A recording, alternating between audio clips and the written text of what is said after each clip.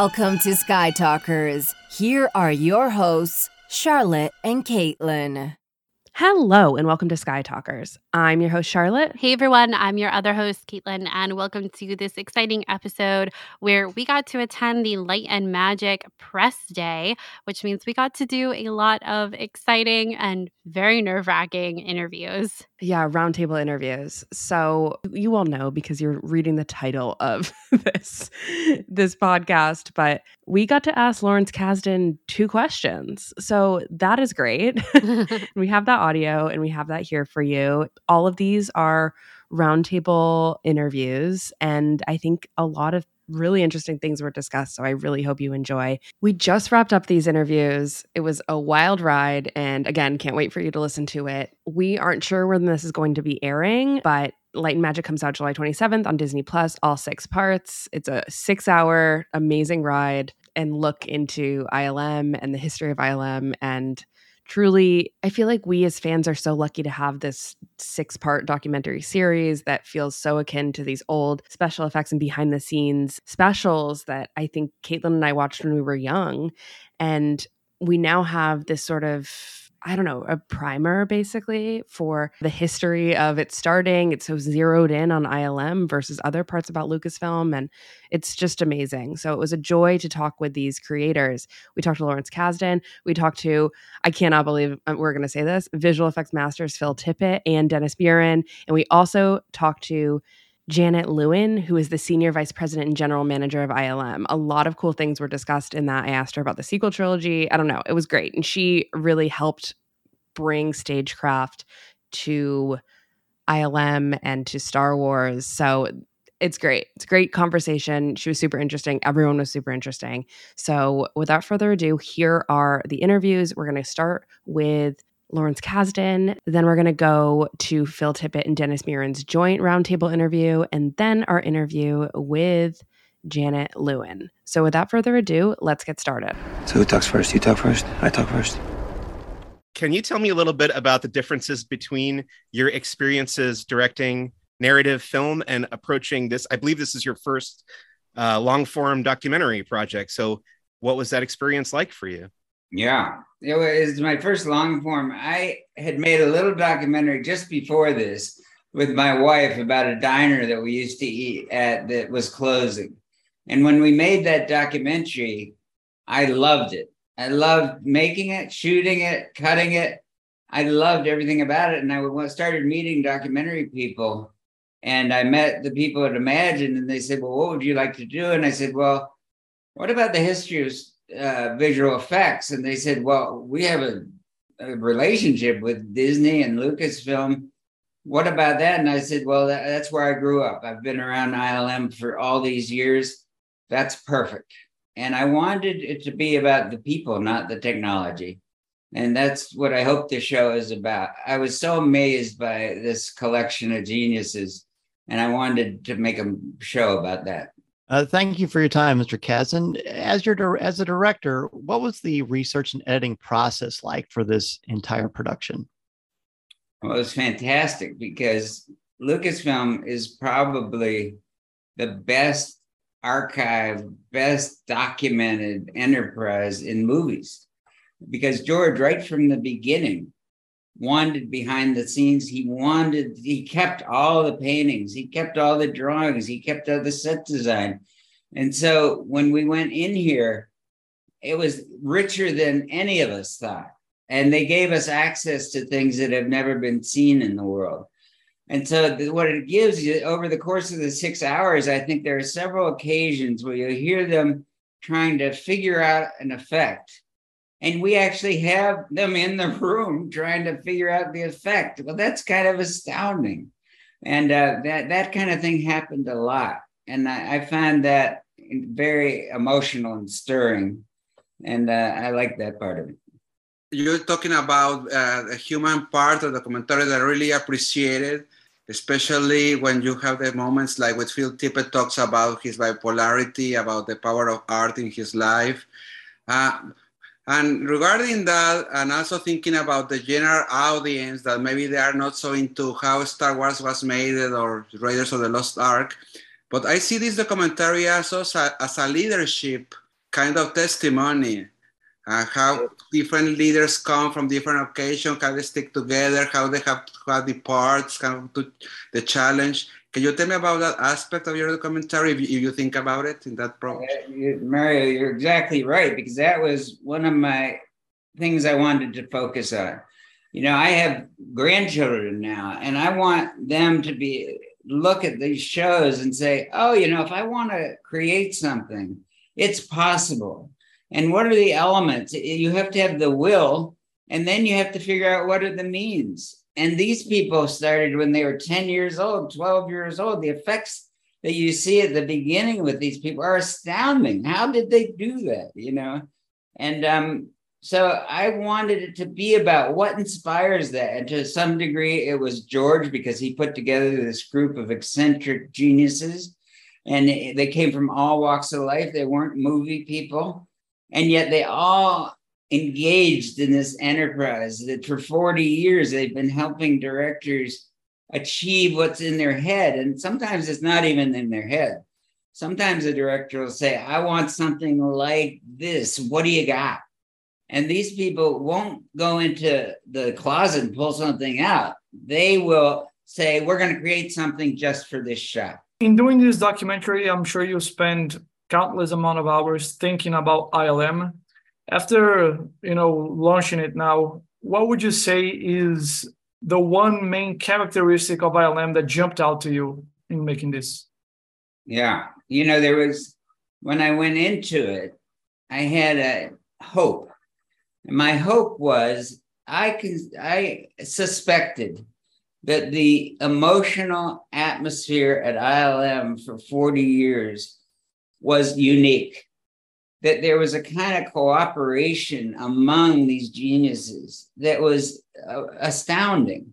And that, yes, they were competitive, and yes, they worked hard, and yes, they competed with their ideas, but they basically would turn to their friends, their compadres, their colleagues, and say, how are we going to do this? How we solve this problem? This is the problem of the day. And so coming up with that in a community in which people care about each other, I found that to be the most attractive part of the whole thing.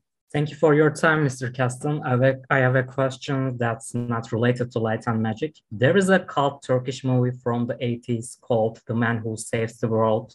It is also known as Turkish Star Wars because it didn't have a budget for visual effects, so some footage from Star Wars used. Have you ever heard of this movie, and what would you like to say about the effects of Star Wars visuality on world cinema in general? The effect of Star Wars on world cinema in general, yes. Well, I think everything changed when A New Hope came out. And you can see in the show that these people who've been working there for 40 years, there was a moment when they first saw A New Hope, and the people who worked on it on New Hope were astounded, just like the moviegoers. Like, can we do this? Wait a minute, that guy, he's a car mechanic, but he's got a great idea for this. That guy is a painter. He's a great painter. And this guy, he can make models. And those skills all put together with brilliant people created this thing that is so potent. It has impacted movies ever since 1977. And the people who did it in 1976 and 1975, their life was changed forever by being part of that. Hi, Lawrence. Thanks so much for your time. I was wondering, one of the things that is so special about Light and Magic, I loved it, by the way, was how you interviewed a lot of people that you've worked with throughout the years. How was the experience of interviewing your friends? It was great. And that was one of the biggest pleasures of the whole enterprise.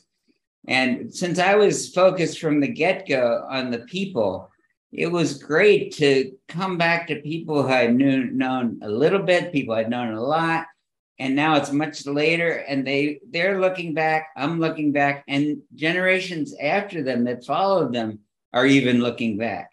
And some of those younger people are looking back at the original people and going, wow, you know, that I could even be in a room with these people was amazing. So I found the whole thing sort of emotional. I found it great. They are so brilliant. And to see them generously sharing their gifts with each other and coming up with a product that maybe even the client didn't even know they wanted. The client may have come to them and said, I want something like this. And what ILM has come up with thousands of times is something better than they imagined. And I love that part of it. They've really been a part of the creative process for all these movies. When you approach a more recent movie writing like The Force Awakens or Solo, how much are you considering the visual effects process and the achievability of certain shots? And has your answer to that question maybe changed after working on this documentary? It hasn't changed, because I think years ago, and it wasn't just when I got to Force Awakens, years ago, people realized that you can do anything. That, a digital technology made anything possible. The lineage of physical effects helped inform all these effects. And now we've seen people who want to go back to mix them better, have it be a physical effect and a digital effect at the same time. So at no time in writing those or on Empire Strikes Back did I have to say, can that be done? George would say, we'll figure it out. Or, Stephen would say, I want something like this, but I'll make it work.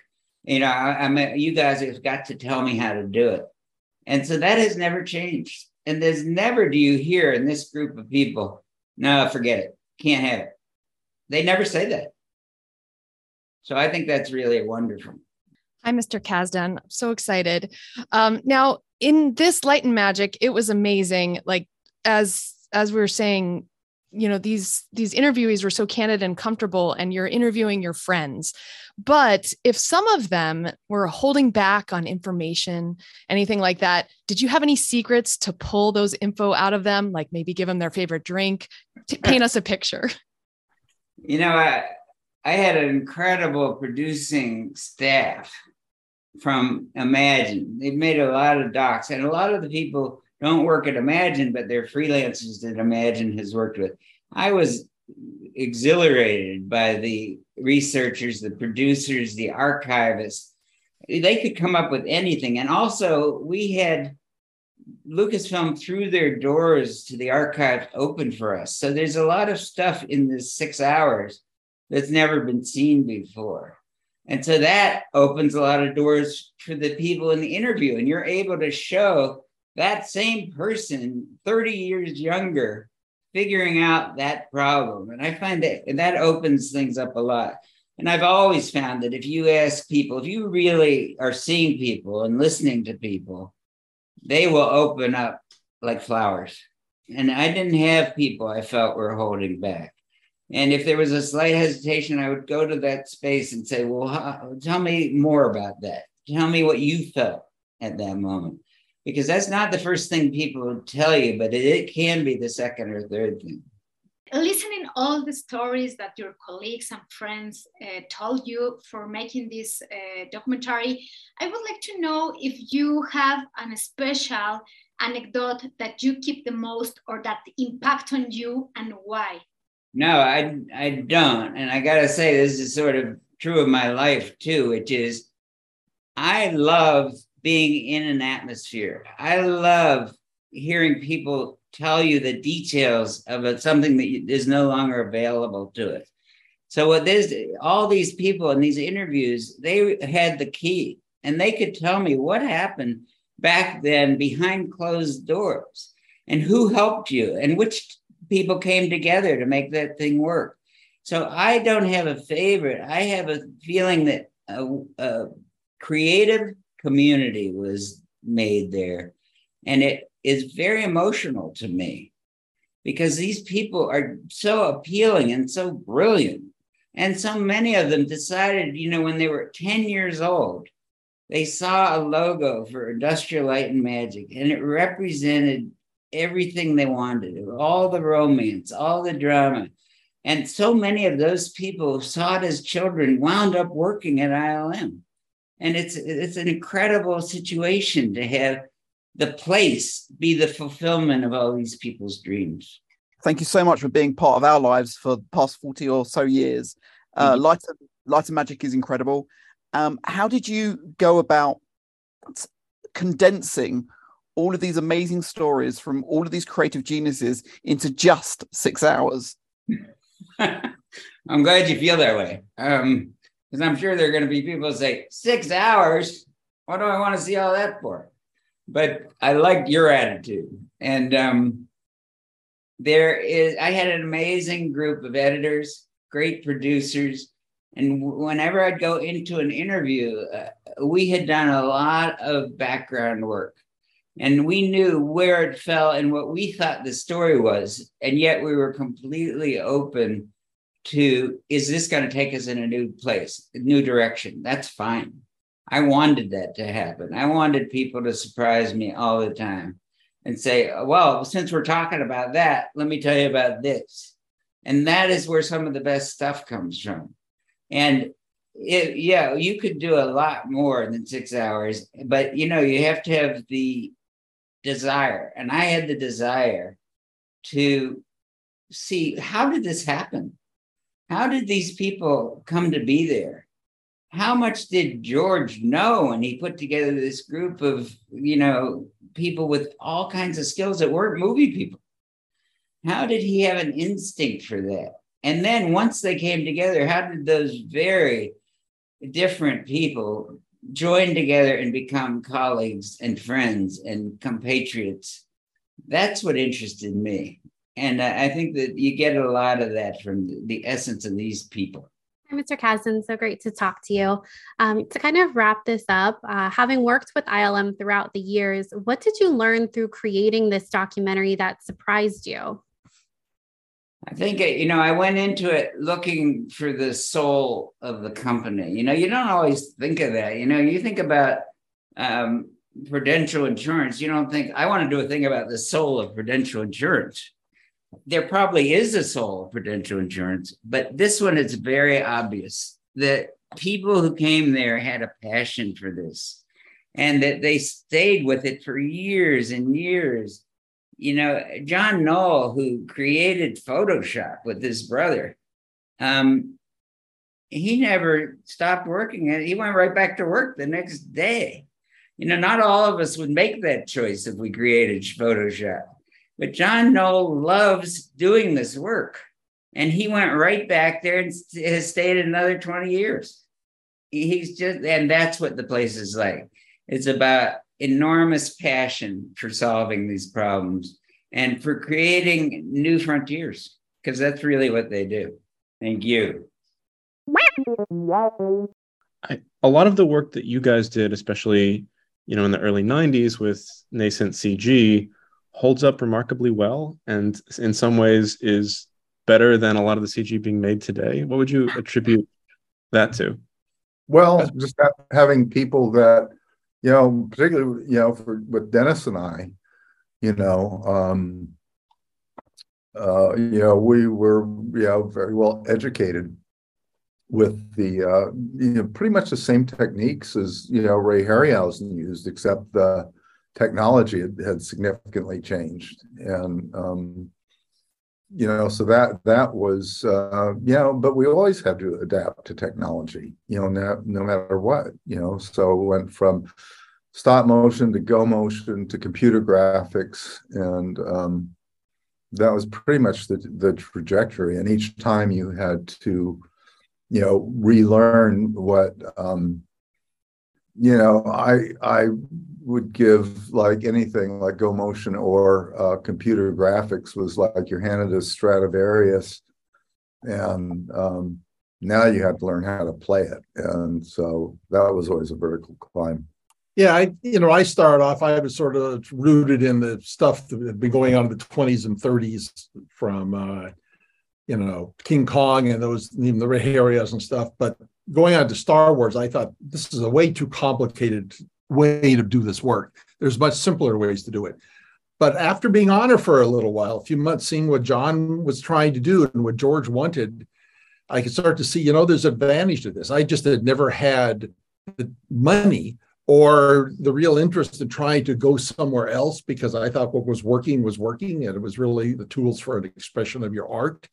But then I kind of saw that no, you can actually change the tools, and maybe the tools can benefit the art. And so since that time, I've always just been curious and always looking for new ways to do things. Whether I use them or not is a whole different thing, but knowing what's out there as far as possibilities, if I can get them to fit into what's in my head as an idea of how something should look, and doesn't, maybe I can see a way to put the tool set together or make a new tool that will fix something that I think needs fixing and nowadays on the CG, for example. Yeah, I came in late on Star Wars and would go and Venice.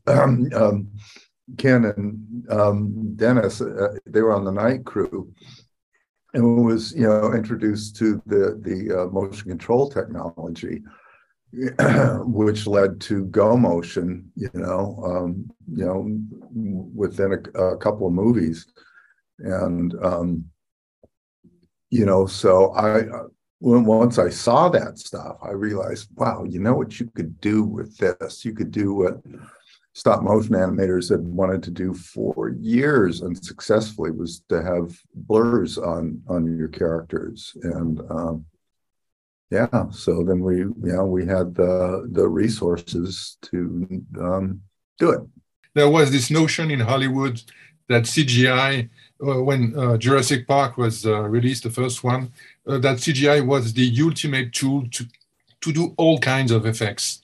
So how do you both feel about how practical effects have slowly made a comeback and have been more and more included in the visual effects mix recently? Well, I think the quotient of practical stuff is really minimal compared to the computer graphic stuff. I mean, it isn't until you get,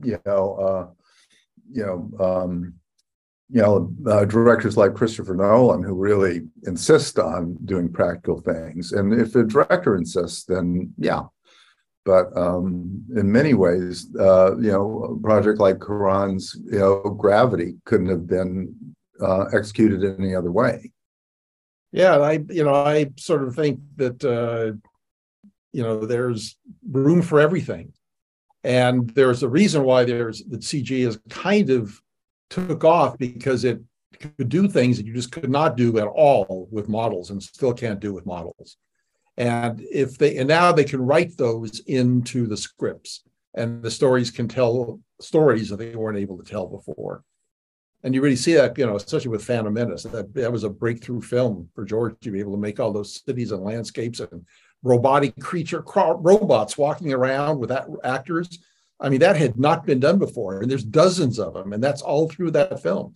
That film just illuminated, I think, for everybody what the possibilities were for storytelling, which is what he wanted. George wanted how you can open up people's imaginations and entertain them now. And now with what's going on all over, there's got to be, 10,000, 15,000 effect shots being done every year now. I'm just guessing on that number, but I don't think I'm very far off. Hi, my name is Caitlin from Sky Talkers podcast. It's great to talk to you both.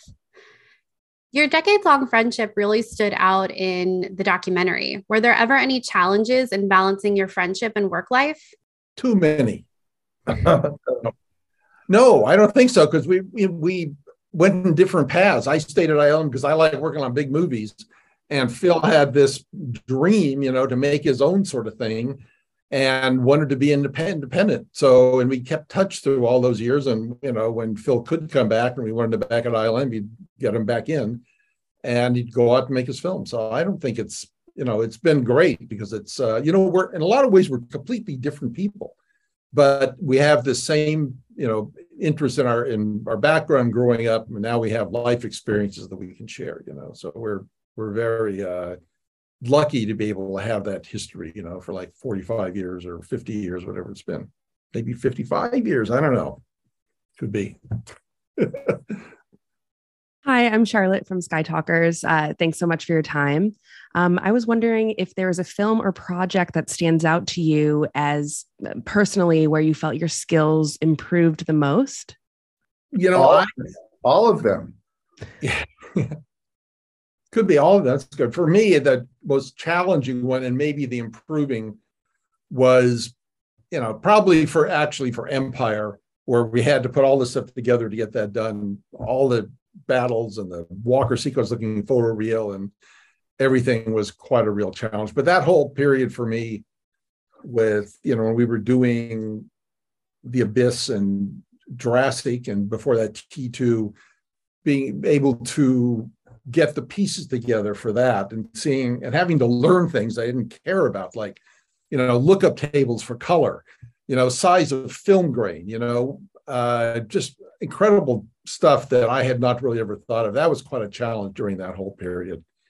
And the stuff that Dennis did lighting the Tauntaun and the Walkers was really old school, with the sets were model sets of the Hoth, and the backgrounds were painted by Michael Pingrazio, which we were so lucky to run across. And none of the stuff looks realistic, but it's just beautiful, and it just takes you away. It has a very old school look with a modern coat of paint on it. And I think a lot of stuff that Dennis and I, agree on. I mean, you're always, for these movies, aspiring for something that's realistic, but it's never going to be real. And so the best you could do is make something hyper real, which is what filmmakers do all the time. Everything was really a prototype. Everything we did, we tried something new. I don't think we're seeing a lot of that in CG. I think that would really help CG work if you can take it to that next level of hyper real. They're getting it to look real, but that's not really what you want it to be, engaging. And that can mean you can cheat this, you can brighten that, it's okay, this doesn't look right, but if this is bigger in the frame, are the teeth brighter than they really should be, but you're thinking about, am I going to die? All that stuff is what we used to add to stuff. And I think that's what directors do when they direct the live actors. They try to, and the actors try to put it in, but it's hard for effects people to try to put that in the CG world, especially when someone's, supervisor's working on 1,000 or 2,000 shots, too many shots. So we're here to talk about light and magic. And I'm wondering what you guys think of why there's such a fascination with behind the scenes in movie making, as you've been in many of these documentaries. Well, I had been working on this, movie that's been recently released called Mad God. And a number of the guys at my studio were inspired by the documentaries on Star Wars and RoboCop and whatnot, and that's what they had wanted to do. Is work with practical things and lights and models, and that ship had sailed, so they were computer graphic artists. And this project that I wanted to do, Mad God, was pretty much a stop motion project, and so that gave them the opportunity to do what they'd always dreamed of doing, work with practical things. And it might be that in the CG world, I think there's a sameness that you can see, and it's hard to tell where that comes from. Some of it is technological, the texturing, the artificiality here, but shot after shot after shot goes by, and at some point you get dull. Maybe there's too many shots, but maybe the expression hasn't been put into each shot. And when you do it the old way, when Phil does it his way, or Harryhausen does it, or anybody, you're sitting on that shot, setting it up, you decide what's important. And everything is aimed for what is important. It's not a lot of neutral things assembled together and it just runs itself. You're just thinking all the time, I want to show this, I don't want to show that. I want this, seeing too much here, that should move faster there. I'm ready to go. Okay. And you start, but in your mind, you already are seeing it as an individual important thing, as opposed to one of many dozens and dozens of things that are being assembled by a lot of different people. Yeah, that can't be put into CG, but it's hard to put it into CG, but it can be. Yeah, it's very much like doing a painting, as you're setting up. You may move things around quite a bit as you're kind of finding out what you want to do. I remember there was a when we were setting up the Walker shots, Dennis had lit the shots, and we were shutting down for lunch, and the lights were being turned off one at a time. And I said, just stop turning off the lights, and called Dennis over and said, look at what happened. It's like the foreground Walker was in shadow and the background one was in sunlight. And it was like, oh, wow, that gave it a different form of like atmospheric, perspective. And, so many things happen, like accidents like that. Gentlemen, an honor to speak with you both. If you could, with all of your experiences and vast knowledge, if you could go back in time, what advice would you give your younger selves? Keep working, keep doing it. Follow your passion. It sounds trivial. It sounds like you've heard it before, but there's something to be said for it. Be different and be curious and study what you want to do, and study things you don't think you want to do. If you want to make movies, study real movies and not just the effectsy films, but then you want to see how they fit into it. But it's never been a better time to be a filmmaker or a media maker now ever than there is right now. And everybody's, the distribution, everyone's making them, can't get my film out there. Well, you've at least made something, right? So people can see it. And in our day, you could hardly even make anything. So it's a great time to experiment and, go for it. The term passion is interesting because it comes from the Latin patai, which means to suffer, like Jesus on the cross. And that's certainly been my experience. Part of it's the result of me being bipolar is like once I get started on stuff, I'm like ugly on an ape, and it just like I just won't stop until I crash. But it really is that kind of hero's journey of going down paths that lead to paths that lead to doors that lead to paths. And you just don't know exactly where you're going, but that's the journey. And sometimes you can run into like animals that want to eat you. And let me just add also that it's also possible that when what is in your head and what you want to do, most people don't care about that, And so you're not necessarily going to become really successful at this or being on big films or something. And then you've got a decision to make. Am I going to be an artist working on my own for myself, maybe find something that's fine to do? You got to make a living somehow. And, so it doesn't have to, if it's really hard for you doing something, then maybe really try something else, because this work, for all this torment that Phil can talk about, and I went through some of it too, you still get enough back in return that you want to keep doing it, or you can't help yourself from doing it. If you're not enjoying it at some point, I think you should not be doing it because it's too hard on you. There should be some, at the end, you add up the balance sheet and you're better off and happier having done it. Hi, Dennis and Phil. It's a pleasure to be talking to you guys. You guys are absolute heroes. Phil, I also want to congratulate you on the release of Mad God. And I guess I would like to end with a very simple, but I think fun question, which is Star Wars has been obsessed for over 40 years now. What's a shot or a special effect or a little thing that you guys love that you think hasn't been as obsessed over as the rest of the movies? Oh man, I got no idea. Phil, you start. I got no idea. Could you rephrase the question in a different way?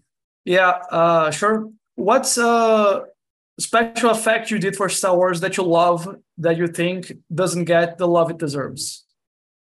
No, I can't think of anything. I mean, everybody seems to like everything. I recall that when Empire was released, I guess the numbers that came back was the Tauntaun, was not as popular as the walking machines, but the walking machines were set piece. And the Tauntaun was nothing more than a horse. What was important about those shots was Luke. So the Tauntaun was just a thing that took him from place to place, but all the attention was really focused on his character that George had developed. Listen, big deal. You got another problem. Women always figure out the truth. Always. As an engineer, I am fascinated by this intersection of technology and art that you are part of. Which side of those two roads, which road did you start in that brought you to this intersection? Well, I was on the third road, which is production. So I always talk about the intersection of production, creativity, and innovation. But yes, art is also a through line of all of that. But I actually started as a temp in the purchasing department 28 years ago, and kind of wove my way through the organization, but really found my passion in producing, visual effects producing. I think of myself as creative, but that's not my strong suit. I'm really more on the business side of the house, but I love that partnership with creative and really, providing the structure and the support and the environment for people to do their best work. Hello, the evolution of ILM as mythology unto itself. What was important for you about telling this story? Well, I think it's really about celebrating the fact that we're filmmakers through and through, and that no challenge is too hard, that's part of our DNA, that we love achieving the impossible and being in the fabric of these amazing films that inspire so many people around the world, and that continues into the future. It's not as though it was just back in the day that there was a certain methodology or a certain way of working. We've continued to evolve and adapt, and I think it's important for people to know that we have the same spirit and DNA of our legacy, but that we're still inventing and innovating every single day of the year. Hi, Janet. Thanks so much for your time today. I was wondering, you are credited as the visual effects producer on all three films in the sequel trilogy. And I was wondering if your experience and work on those films specifically informed the development of The Volume at all, and if you could speak to that at all. Sure.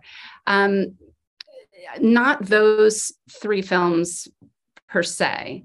However, I think every film, we build our pipeline and we build our capabilities in every single film to get to where we are today. But it was really Rogue One of the Star Wars films that really moved the needle in virtual production. And part of that was Greg Fraser, who was our DP on Rogue One. And then he was also the DP on The Mandalorian, which is where you saw The Volume really in all its glory. But, for Rogue One, we didn't have the right pipeline and technology to do what we ultimately were able to achieve on The Mandalorian with real-time in-camera visual effects for the run of show, but we dabbled in it on Rogue One, and we used a lot of our virtual camera tools as well for Gareth to kind of find his shots in a more collaborative way. So those things proved that it was possible to do what we ultimately did on The Mandalorian, of course, together with Jon Favreau and his pioneering experience in virtual production on Jungle Book and Lion King. So, hello. I'm very curious if you could tell me about both yours and ILM's working relationship with filmmaker Lawrence Kasdan in making this documentary. What were your interactions with him like, and how did you ensure that the company was represented in the most accurate way possible?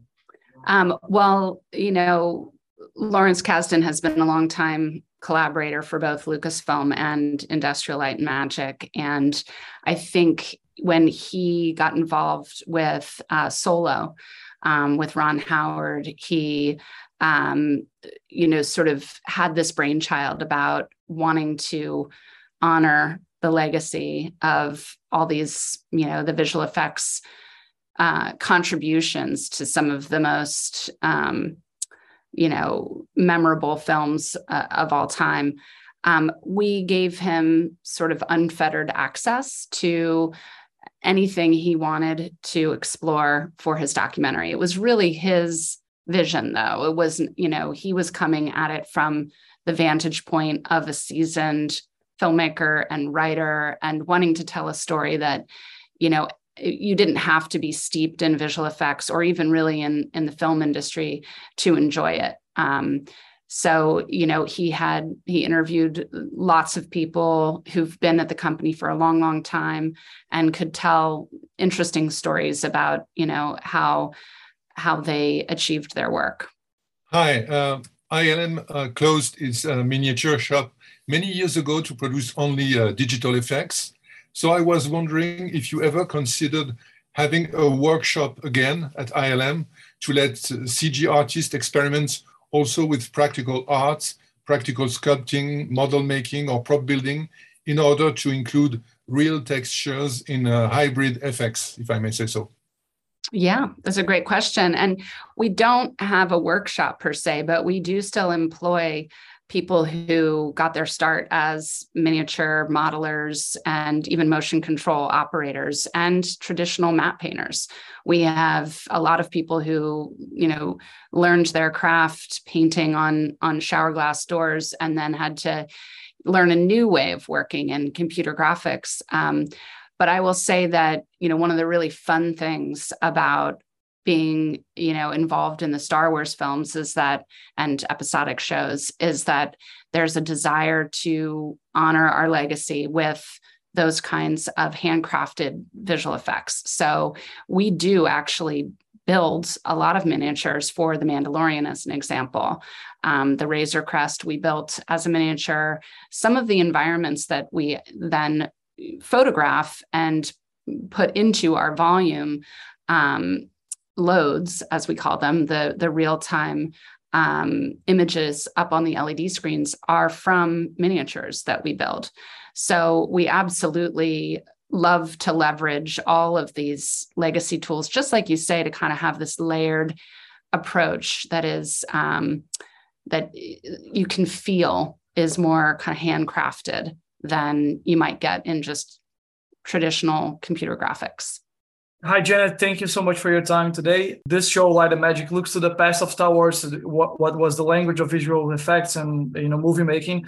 What were the biggest lessons you guys took while making this show as to what has to be the visual language of Star Wars in the future? Well, as you know, Light and Magic isn't just about Star Wars, right? It's about our vast array of projects that ILM has contributed to over the last 47 years. And I think we continue to get involved in any project that is creatively inspiring to us. So we're working on 40 different shows at the moment, including feature animation projects, episodic, live action films, immersive entertainment, and kind of everything in between.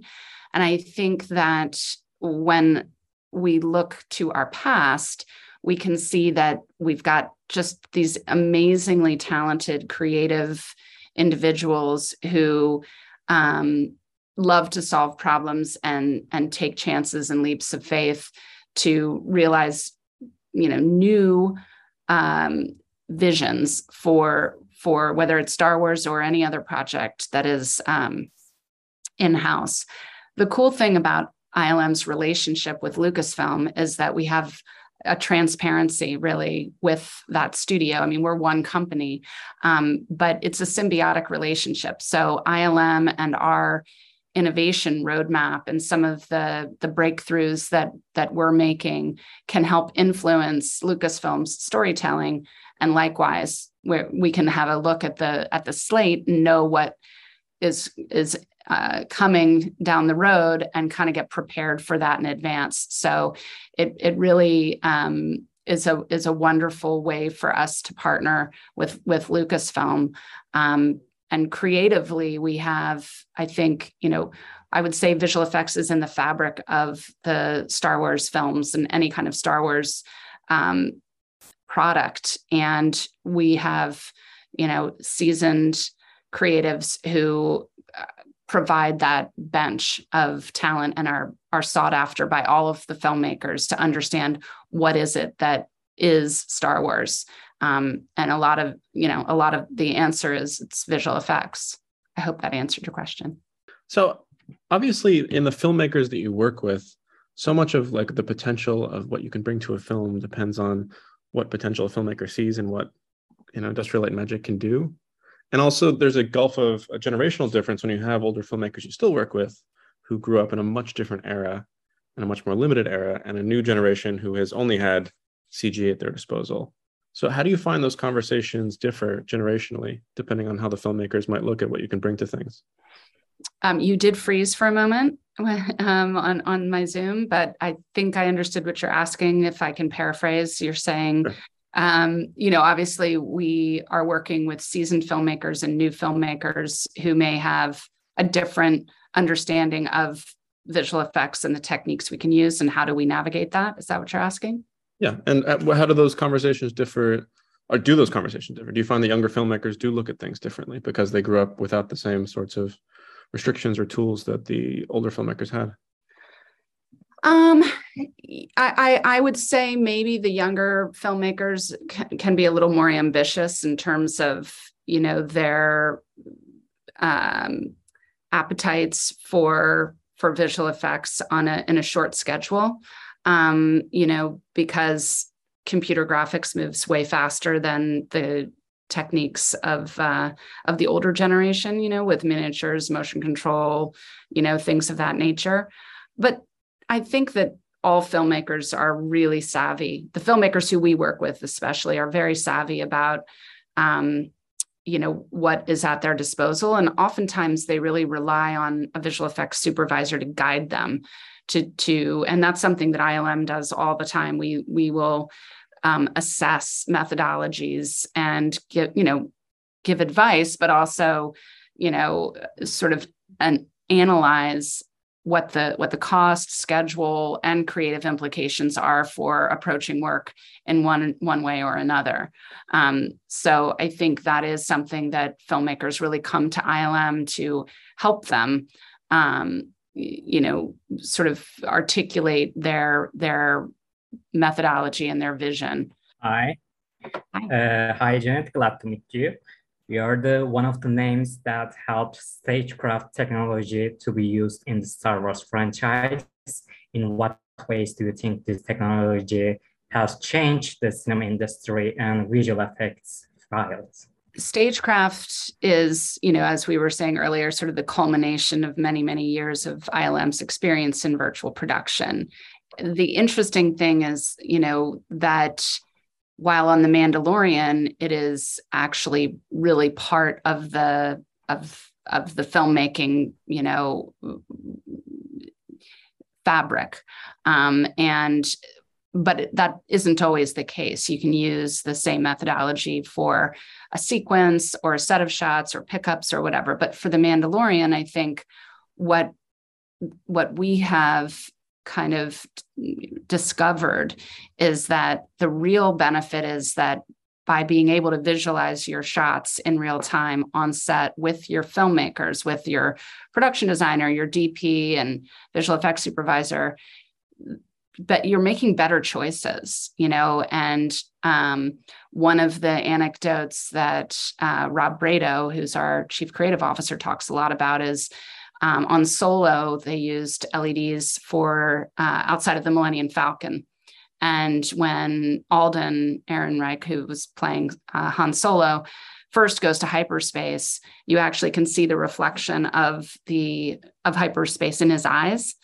And so the DP suddenly reconceived of the shot to really, zoom in on his eye, and you get the sense of amazement, but also the reflection of hyperspace. And you probably would never have even thought of a shot like that without these kinds of tools. So, those happen every single day on The Mandalorian. It's and that's what keeps it really fresh and exciting and fun. And it's you're not handing off problems downstream that haven't been thought through. The using stagecraft means you have to be a little more disciplined. You've got to plan and approve things earlier in the process than most films that don't have a virtual production aspect. But the payoff is huge. So, and it can be financially attractive too. If you're able to get a whole bunch of visual effects shots in camera, that can save you a lot of time and money as well. So it can kind of be that trifecta of quality, time, and economics. Hi, Janet. To wrap us up here, I want to know, when people finish this documentary, what do you hope they come away with knowing about ILM or its legacy? I would say that we are filmmakers who are passionate about the craft of visual storytelling, that innovation is in our DNA, but it's a really fun place to work with very collaborative people who, really elevate the craft and also elevate the experience for filmmakers and for all of us in the company. Okay, so those were our interviews for the Light and Magic Press Day. I hope you guys enjoyed it. We had such a good time talking to them and hearing their answers. I think particularly with Phil and Dennis, I don't know, their answers really made me think about the history of visual effects and how it's changed through the years, what the future of visual effects looks like.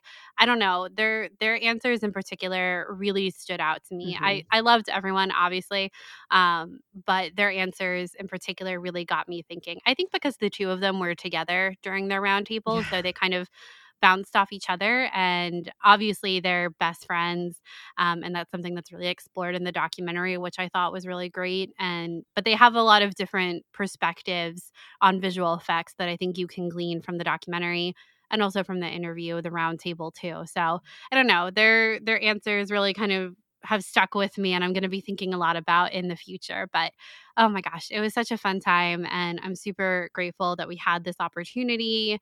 Kind of can't believe it. I was so nervous beforehand, but we had a really good time. Yeah, we really, really did. Again, so grateful to Lucasfilm and ILM for this opportunity. We're just so grateful. I mean, I can't even handle that we had Lawrence Kasdan on a Sky Talkers episode. Oh my God. One thing that you were mentioning, though, that I thought was really cool is that we did get to ask Phil Tippett and Dennis Muren about their friendship, which is cool because we're a podcast based off of friendship too. So we got to ask like two best friends about their friendship and like working together. So that was great. And then also Phil's discussion about passion, I think was awesome. Yeah. Talking about the root of the word passion in, the Greek origin of it. Charlotte and I are texting each other at the same or Latin, time. I can't remember. Charlotte and I are texting each other at the same time going, okay, Phil, let's keep going. Go. Yeah, we're like, go into the word origins. We love those. Star Wars is tragedy. Star Wars is Greek tragedy, originated in the Greek word, like all of it. It was super great. Yeah, I had such a good time, and I'm really glad that we were able to have this opportunity and bring it to you all today. So like we said, we're not really sure when we're gonna get the go ahead to release this, so it could be before Light and Magic comes out, could be after, not really sure, but July 27th, Light and Magic. All 6 episodes are going to be available on Disney Plus, and they're so good, so good. I got a little emotional at the end of it. Oh my God, me too. Yeah, but I think if you're a fan of Star Wars, if you're a fan of how movies are made, Charlotte always says this, it's a miracle that films get made, and this whole documentary series really celebrates that. So I think you guys are gonna love it. I love it. What's not to love, honestly? It's just making the time to sit down and be able to watch it all. Yeah, I'm gonna rewatch that all the time. I think it's one of those ones. It's one of those. It's like Empire of Dreams. Exactly. It's like the beginning Empire of Dreams and The Director and the Jedi. That's kind of the world that this documentary sits in. I'm so excited. All right. Well, I think that's going to wrap up this episode. We will have another episode coming out specifically about Light and Magic without the interviews. So be on the lookout for that. And we have a lot of other exciting things coming down the pipeline. So I hope you guys are looking forward to that. And in the meantime, if you want to find us, you can find us online on Twitter at SkyTalkersPod, or our personal handles. Charlotte's is at Crarity and mine is at Caitlin Plesher. We also have our website, skytalkers.com, our Instagram, Facebook, and TikTok. Those are all great places to find us. And if you've left us a review on iTunes or Spotify, thank you so much. We really appreciate it. And if you have a couple seconds to spare and would like to go and leave us a review on either of those platforms or your favorite podcasting platform, we would really appreciate it if you could do that. It helps other people find our show. And finally, if you're interested in other ways to support us, you can head on over to our Patreon and check out our different reward tiers there. Yes, and I want to say a huge thank you to these patrons: Becky, Z, Matthew, Allie, Megan, Nina, Jordan, Natalie, Andrew, Kara, Irina, Alexa, Benjamin, Brad, Molly, James, Emily, Ian, Sophia, and Jessica. Thank you so much for supporting us. Yes, thank you guys so much. And until next time, may the Force be with you. May the Force be with you.